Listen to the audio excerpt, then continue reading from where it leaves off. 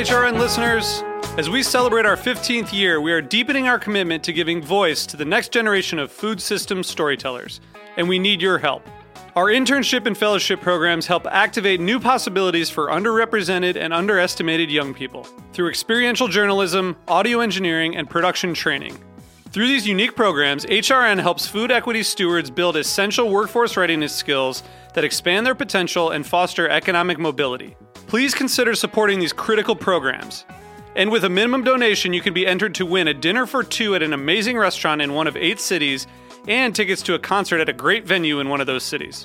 We have incredible partners across the country who have donated, as they also share our passion for helping to educate the next generation of food systems storytellers. Check out heritageradionetwork.org/15 to donate and enter to win today. That's heritageradionetwork.org/15 to donate and enter to win today. And make sure you donate before March 31st. Thank you. Today's program is brought to you by Cane Vineyard and Winery, a Napa Valley winery committed to respecting the soil and dedicated to the creation of 3 Cabernet blends. For more information, visit cane5.com. I'm Erin Fairbanks, host of The Farm Report. You're listening to Heritage Radio Network, broadcasting live from Bushwick, Brooklyn. If you like this program, visit heritageradionetwork.org for thousands more.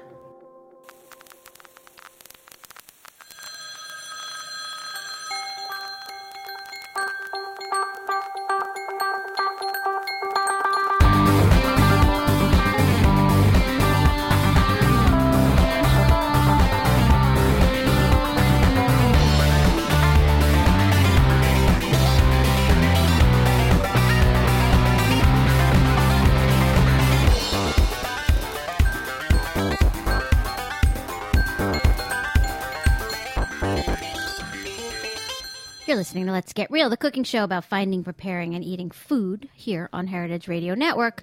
With me, your host, Erica Wides, back after a 2-week hiatus. Sometimes I just need a little time off to refresh and to think. But I'm back. And I'm always a little bit late to the party, if you know what I mean. A few steps behind catching on to things. I'm a little slow, maybe it's my naturally skeptical nature. Maybe I'm just a slow adopter. Is it adopter or adapter? I guess adopter. I don't know. I always kind of wait something out to see if it's really going to stick, in the culture or in the zeitgeist, like Arrested Development. Took me a while, but, now I love it, except not the last season, which was horrible. We won't talk about that, or the internet. Still not sure about that one. Or Modernist Cuisine. I'm pretty sure about that one.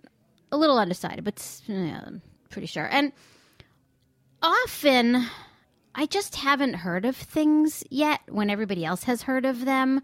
I mean, maybe I read the wrong websites, or I'm just in the wrong clubs or something like that. But I kind of always just feel like I'm a couple steps behind everyone else. And now I want to clarify this because I don't mean literally late, because in that sense, I am pathologically prompt. I am always on time, if not early. If I have to be somewhere at noon, I'm there at 11:55 or even earlier, because I hate to be late to anything physically. So while I'm metaphorically often late to the party, I'm literally often the first person to arrive, because I'm the person who'll show up at your house for your party while you're still in a towel drying your hair. And so then I'll go rearrange your cheese and cracker display when you're not looking because you didn't know.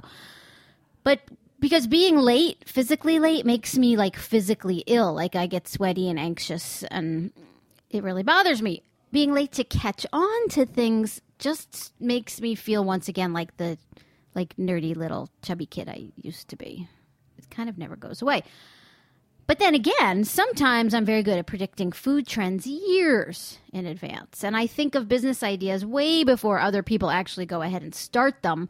And I've identified neighborhoods as newly acceptable to middle-class white people before the developers have moved in and blown them up. In those cases, I'm just either too slow or too timid to act on my instincts. I let other people take the big risks, and then I just talk about them and silently judge them from the sidelines because sort of mad at myself that it wasn't me taking the risk. And another way that I'm always a step behind, and I'm getting to something here. I'm always a step behind is that I can't always understand song lyrics. I mean, I can memorize them. I'm practically a savant of song lyrics. Turn on any oldies station on the radio with music from before 1990, which is now what oldies are, and I can sing along to almost every single song that they spin, especially if I had that album at one point, because it had lyrics in the liner notes, and I would memorize the lyrics because I have a little bit of a savant-y thing going on with that. But if I learn the song just by listening to it, then it's pretty much a guarantee that I'll have a bunch of the words completely wrong, even though I think I know the song. And I tend to take things pretty literally, so in my mind, that's what the song is. I mean, I sometimes, like I said, don't quite get things, but I do take things literally. So it wasn't actually until Freddie Mercury died of AIDS that I realized why the band was called Queen. Okay, it's a good example.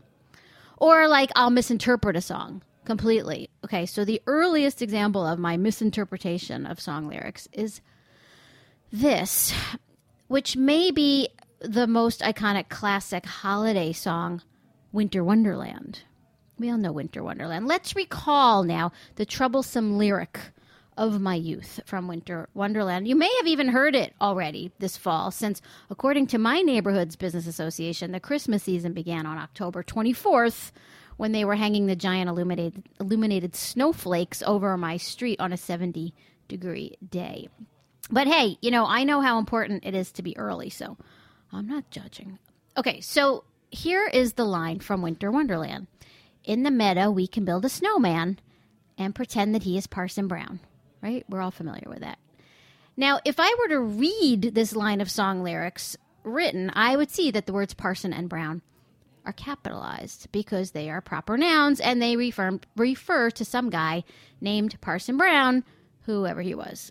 I've never heard the name Parson as a first name, but it's an old song, and I bet some Brooklyn toddler will be named Parson any day now. But my 6 or 8 or 17-year-old self, having become aware of the song only through repeated forced listening during holiday seasons, always inferred that we were pretending that said snowman was Parson Brown, lowercase, uncapitalized, as in a color or a shade of brown called Parson Brown. And FYI, I do know what a parson is. That was just a joke about the first name. So even though I love to paint, and as a child I had an entire set of Grumbacher acrylic paint tubes and multiple sets of watercolors and the entire Crayola 64 color crayon box set, I had never heard of the shade called Parson Brown, but I just assumed that it was something that people who celebrated Christmas were familiar with, and it wasn't a shade of brown meant for or visible by Jews on our limited spectrum, maybe because we all wore glasses. I don't know. So why, I wondered in my child brain, would we want a snowman that we would pretend to be brown? If we wanted a brown snowman, couldn't we just have rolled the 3 separate balls of snow in the dirt? I mean, all my snowmen always had some dirt rolled into them. Anyway, I didn't need to pretend it was Parson Brown or Shit Brown or Mud Brown. It always was kind of brown. Maybe non-Jews all over were tidy and neat and lived in places that had perfect snow and perfect snowmen and perfect parents who didn't make them wear hand-me-downs from the fat girl with the runny nose named Maureen across the street or make them play violin and heat their houses with coal. And I just assumed it wasn't up for Talmudic discussion or pondering. It was just how the Goyim did it or sang it, so don't question it. Now, Goyim, of course, being one of the politically correct terms my extended family tossed around for anyone who wasn't Jewish, along with the word Gentile, which in my early years as a reader I dyslexically thought was the same word as the word genital. And I couldn't understand why my grandpa Joey always referred to non-Jews as genitals, but pronounced the word Gentile. Do you see what I mean? Many, many years of confusion. Ironically, I have now grown into something of a spelling and a grammar Nazi, and I can spot a typo 100 miles away. For example, in today's New York Times Online, in an article about persimmons, they used the correct spelling of persimmon in the headline, but in the subheader accidentally changed it to permission tree instead of persimmon tree merely by flopping an M and an I. Persimmon, permission, Gentile, genital. Go get Parson Brown and let's call this whole thing off. We're going to take a quick break. When we get back, I'll actually talk about food today.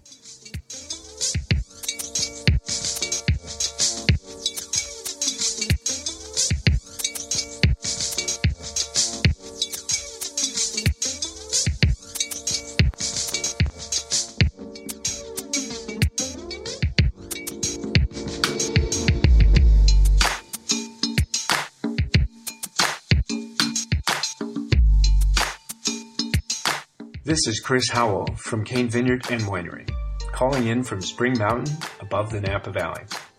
Thank you for listening to this show. In our industrial world of highly processed food and wine, we support the values of Heritage Radio Network. All of us at Cane encourage you to seek out individuality and beauty in everything you eat and drink. To learn more about us, go to cane5.com. Welcome back to Let's Get Real, the cooking show about finding, preparing, and eating food on Heritage Radio Network with me, Erica Wides. I am your host today. Okay, so here's the point. I'm getting there. We all know the Robin Thicke / Smokey the Bear, / Pharrell Williams song Blurred Lines, right? I mean, how could you not? Along with Happy, it's as inescapable as Christmas music in October. Now, I know it from the gym, which is where I'm exposed to most top 40 pop music, as I take a lot of classes, and the instructors all have their carefully curated playlists, which all basically involve the same 10 songs. Now, Blurred Lines isn't quite as ubiquitous as it was maybe a year or so ago, but it's still there. Hey, seeping into our brains. Hey, getting into our ears like a worm. Hey, I first heard it a year or so ago at the gym, and it stuck like crazy. But I kind of liked it. I like to run to it. I like to work out to it. It has a good beat. And since I do have that certified learning disability, which I mentioned in the previous segment about how I can't decipher song lyrics, I was completely innocent to what it was about. I just thought it was something about, you want it having a good time. Sounds fairly innocuous to me. So along comes Soph, my niece, who at the time was 13, and we were in the car going somewhere a year or so ago, and it comes on the radio. And I excitedly turn to Soph and say, in a totally lame bonding attempt with a 13-year-old, "Oh, I love this song, don't you?" Feeling like the middle-aged, clueless person that my mother must have felt like when I was 13. But Soph, being a much, much nicer child at 13 than I ever was, didn't just roll her eyes in disgust and look away. She said, "Eck," because that's what she's called me since she learned to talk. "Eck, that song is about date rape." Now, if we still used vinyl records and turntables in a non-ironic hipster way, this is where the scratch of the needle on the record sound effect would be played, because I had just been schooled by a 13-year-old niece, and I pride myself on being a savant of song lyrics, and I try to educate her on music from before the year 2000, which was the year she was born. But, hey, I had no idea what the song was about. I mean, I had to look the lyrics up online, and yeah, they're pretty awful. Hey, but I had no idea. I had no idea until I looked it up. Oh, and by the way, Soph goes to a Waldorf school, which if you don't know what that is, it's basically all these precious kids put into a terrarium and raised like valuable ferns from the rainforest. Okay, so she's in there under the terrarium with all these other delicate specimens, and she's almost completely sheltered from popular culture, and she knew what the song was about. So you see what I mean about me always being a few hours late to the party. I may seem like the perceptive, quick-witted, with-it gal, but sometimes I just think I'm missing that Parson Brown crayon from my set. I feel like there's some secret information line, some website that all the cool kids have the password to, which tells them about all the cool stuff first, but I never got the password. And I've always felt this way. This has gone back years, since I was a kid. And that's probably why it's a good thing that I never had kids, because it would drive me to insane madness not knowing what they're talking about. Like I said, I'm a late adopter. I'm still not even on Instagram. Okay, so whether or not you agree that the song is about date rape or sexual violence, or it's just satire, as Robin Thicke claims, or anything else, it's important to get the whole story and not just blithely listen to the beat while in total body conditioning or a boot camp class and not think about it. Better to learn on your own than have a 13-year-old teach you, I think. And so my point. Here it comes. My point. Now that we are at the 15-minute mark of a 30-minute show, I will actually get to the point of what I'm talking about. My point is that I want to discuss blurred lines. Not just the lyrics, not that no means no, not about informed consent, not about any of that stuff that's in the news these days, the girl at Columbia carrying her mattress around, but the foodiness blurred lines. Yes, foodiness. It's not an episode of Let's Get Real without discussing foodiness. It's the foundation that the show is built upon. It's our platform. It's our Rosetta Stone. Now, one night a few weeks ago, I was at a fundraiser event that my friend Elise was running for hunger. Something related to hunger. I don't know. And I had a few too many drinks, because that's what you do when you go to an event to raise money for hunger, right? You drink too much. So I had a few too many drinks, and then I came home and I sat down on the couch and I turned on the TV and I fell asleep, because that's what I do when I have too many drinks. And then at some point I got up and I went to bed, and when I got up the next morning, I noticed that I had put a note into my phone to remind my future sober self about an ad that I'd seen that drunken night before for an iconic, brazenly balls-out foodiness product that I wanted to remember. Luckily, in my intoxicated state, I'd had the wherewithal to make the note. And in the morning, I saw it, but had no memory at all of seeing the ad. Don't judge. The product was for Hershey's Mix-Ins yogurt. Yes, Hershey's Mix-Ins yogurt. Sweetened industrial yogurt with a little cup of tiny candy bars to mix in or dip in to make your yogurt into just a cup load of fun.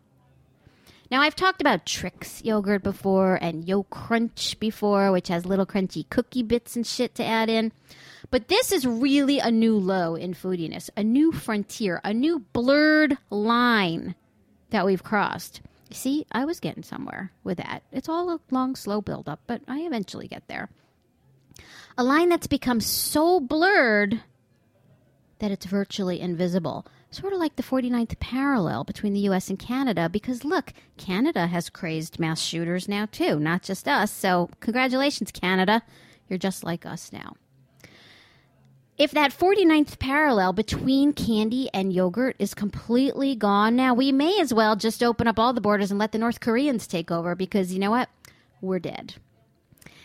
It's bad enough that the yogurt base in this yogurt lists sugar as the second ingredient, which is very common in flavored yogurts, because what else are you going to put in there other than milk and then sugar? That's bad enough. But then, stacked on top of it in this cute little container is this little cup of teeny tiny Hershey bars, which, as a person who loves all things miniature, pull right on my heartstrings, and I find super, super cute, because they are teeny tiny Hershey bars, or little teeny tiny Whoppers, not the burger, the candy, or little teeny tiny cookies and cream nugget balls, which I can't even think about that, go there, that it's a candy flavored like a cookie, but turned back into a candy that you mix in. My brain hurts with that one. Which you then mix in to this yogurt, or use as a little chip and dip kind of thing. Dip your candy into your yogurt. There's over 30 total sugar grams in 1 cup of this stuff. 30.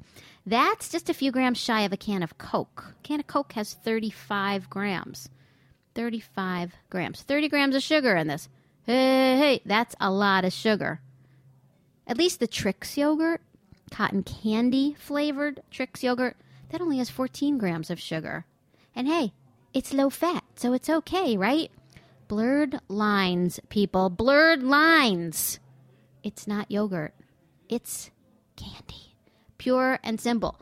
Would you feed your kid a can of Coke for breakfast?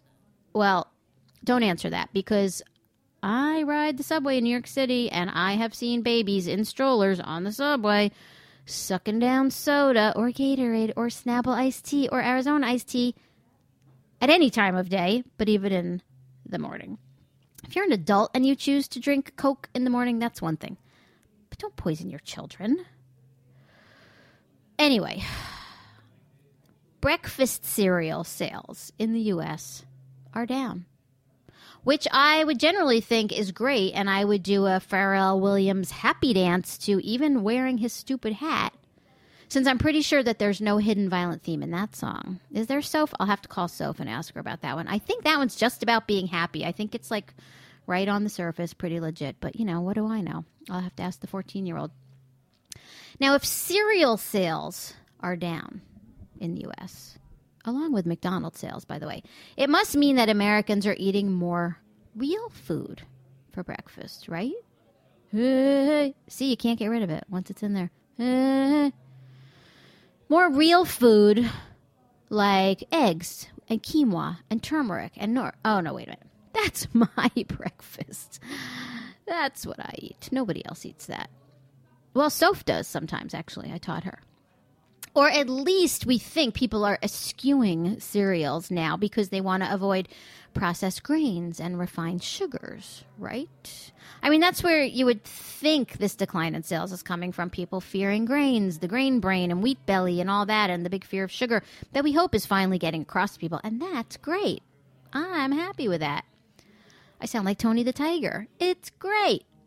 Well, what's that great whooshing sound we all hear? Whoosh. Why, it's Foodiness Inc.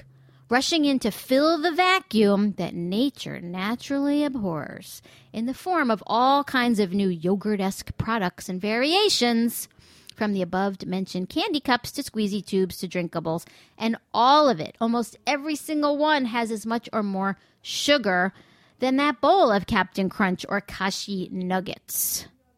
It's the huge, misguided, mistaken switch from one bowl of processed crap to another bowl of processed crap. The great whooshing sound as that foodiness rushes in to fill a vacuum. But it's yogurt, people say. Yogurt, it's good for you. It's the food of hippies and liberals and healthy moms who go to spin class. How could it be bad? It's yogurt. It's what people in India have eaten for thousands of years. It's what those people in Armenia and that old Dannon ad ate that allowed them to live for so long. Yeah, but not with like little Hershey's Kisses thrown into it or flavored like cotton candy flavored Trix flavored cereal flavored yogurt. Yeah. I mean, how could it be bad? Well, if there's candy chunks in your yogurt, even I can deduce that one. And I couldn't figure out why Queen was called Queen until Freddie died of AIDS. I don't even need to read the liner notes on that album, okay? I get those lyrics. And the other new onslaught of Foodiness breakfast to take cereal's place? Oatmeal. Oatmeal. Oh, you would think so innocuous, so simple, so healthy. Oatmeal. But it's not oatmeal that people are eating. It's not home cooked. It's not steel cut. It's not even rolled old-fashioned oats. Oh, no. That's too much work. That involves turning on the stove and a pot or a microwave and a spoon. And you actually have to stop. And it's really hard to tweet at the same time. No. It's all about the portable, the handheld, the eat it in the SUV while you're being driven to school in the giant car because the school bus is too rough for little Lexi and Hampton and they can't take it. They're too sensitive because they've been diagnosed with some kind of sensitivity disorder. Oh, maybe from all the sugar you're force-feeding them, huh? So many new oat products, pre-cooked instant oatmeal already in a cup, oatmeal bars, oatmeal drinks. Those poor maligned oats, such a simple, humble grain. All tarted up like an unsuspecting girl on a date with Robin Thicke. Oh, sister, watch out. We're going to take another little break. We'll be right back.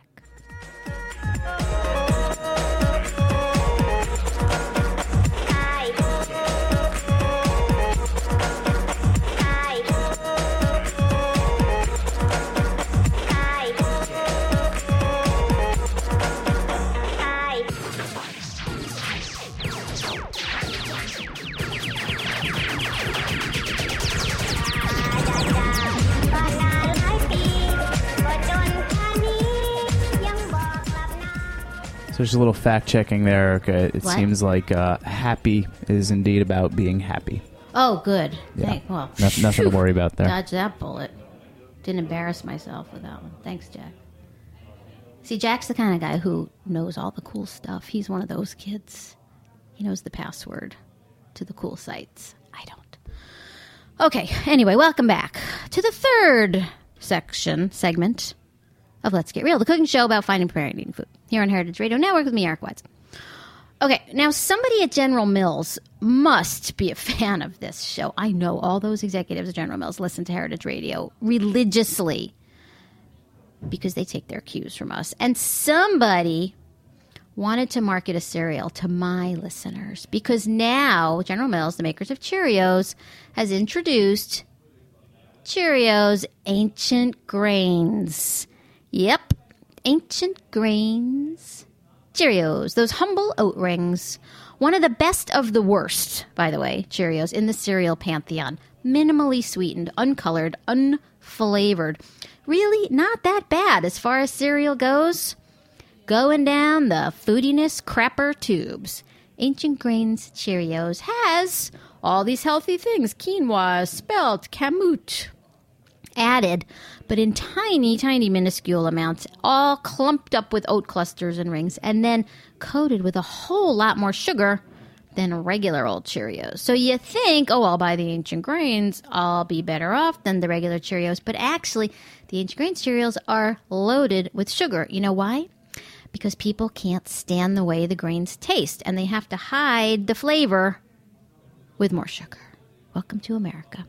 Now, Cheerios long ago jumped on the flavoring bandwagon. I mean, Honey Nut Cheerios came out like when I was in high school, in the 80s. But it was even fairly innocuous back then. Too sweet, too much sugar, but okay. And then all of a sudden, the past couple of years, we got chocolate Cheerios and then cinnamon apple Cheerios and dulce de leche Cheerios. And you know what? Can you guess how many varieties of Cheerios there are on the market now? How many flavors? Take a guess. 16 flavor varieties of Cheerios now. So where does the Cheerio cease to be a Cheerio and just become something else? Very philosophical question. There's even a fruity flavored one. Fruity, which means that they're just like tricks, but in ring form. It's not like there's real fruit in the fruity. Now, Cheerios has always had this reputation for being the lower sugar, good for toddler cereal, right? How many toddlers have you seen toting around their little tubby container or a Ziploc bag filled with Cheerios to be constantly nibbling on so that they become addicted very early on to the flavor of processed grains and sugar? But it's okay because they're little rings, and if they choke, they can breathe through them, and it's okay, and blah, blah, blah. It's okay. They're Cheerios. So everyone must assume that it doesn't matter which Cheerios you feed the toddlers, right? Because it's all Cheerios. It's all got that name. We have to trust them. Well, multigrain Cheerios actually have less whole grain fiber in them than original Cheerios. Isn't that interesting? And Ancient Grains Cheerios, as I said, have way more. You know why? Because people don't want to taste grains in their grains. So General Mills had to add extra sugar to hide the grain flavor so that our infantilized, childlike palates, yet again, could manage to force down a bowl into our overfed guts of what is purportedly good for us. Now, do I need to beat this dead cereal horse any longer week after week? Probably not. It seems like cereal just gets ballsier and bolder because as cereal sales decline, the industry is freaking out, and now it's all about protein. We've become obsessed with protein. There are Cheerios protein varieties too, like chocolate protein Cheerios. The protein Cheerios, by the way, have double the calories as the original Cheerios. But I guess with all the extreme sports and CrossFit that you do, which is why you need to eat the cereal with the protein, right? You'll have burn up those calories, schnick-snack. Got to get that protein, need the protein. Everything needs to have added protein. All of a sudden, everything's got protein. We need protein! We may cease to exist without it. And thank God that General Mills and his army of cerealologists have rescued us from our imminent atrophy due to malnourishment. But you know what else has protein? Eggs, broccoli, nuts, seeds, sardines, quinoa, potatoes, food. Hey, yeah, food has protein. Hey, and most Americans get more protein in a day than they'll ever need. It's not like we are in the top 10 fittest country and we're all out there running the marathon every day. We're not the fattest country anymore, mazel tov to us. We've been eclipsed in fatness by Kuwait and Saudi Arabia and the UAE and China and Mexico. And you know why they're so fat? Because of American corporate industrial food. You are so welcome, world. Happy to help out. Our shit is your shit. Please, have another bowl. So soon enough, when you're traveling abroad, you won't be able to easily pick out the Americans in a crowd anymore by their obese silhouettes as once was. Nope. We'll just be a planet full of chocolate cereal and candy yogurt eaters. No cultural distinctions, no regional cuisines, no differences. All blurred lines, for sure. Just an overheated planet with an overfed mob, all fighting for that last tube of squeezy yogurt before the lights go out forever. Glad to end on such a happy note this week. Thanks for listening to Let's Get Real, the cooking show about finding, preparing, and eating food. Lest we forget, it's about food. Thanks to Jack in the control room and Ben Kaplan who wrote my theme music. And follow me on Twitter at Let's Get Real Show. We'll see you next week. Thanks for listening to this program on heritageradionetwork.org. You can find all of our archived programs on our website or as podcasts in the iTunes Store by searching Heritage Radio Network. You can like us on Facebook and follow us on Twitter at heritage_radio. You can email us questions anytime at info@heritageradionetwork.org. Heritage Radio Network is a 501c3 nonprofit. To donate and become a member, visit our website today. Thanks for listening.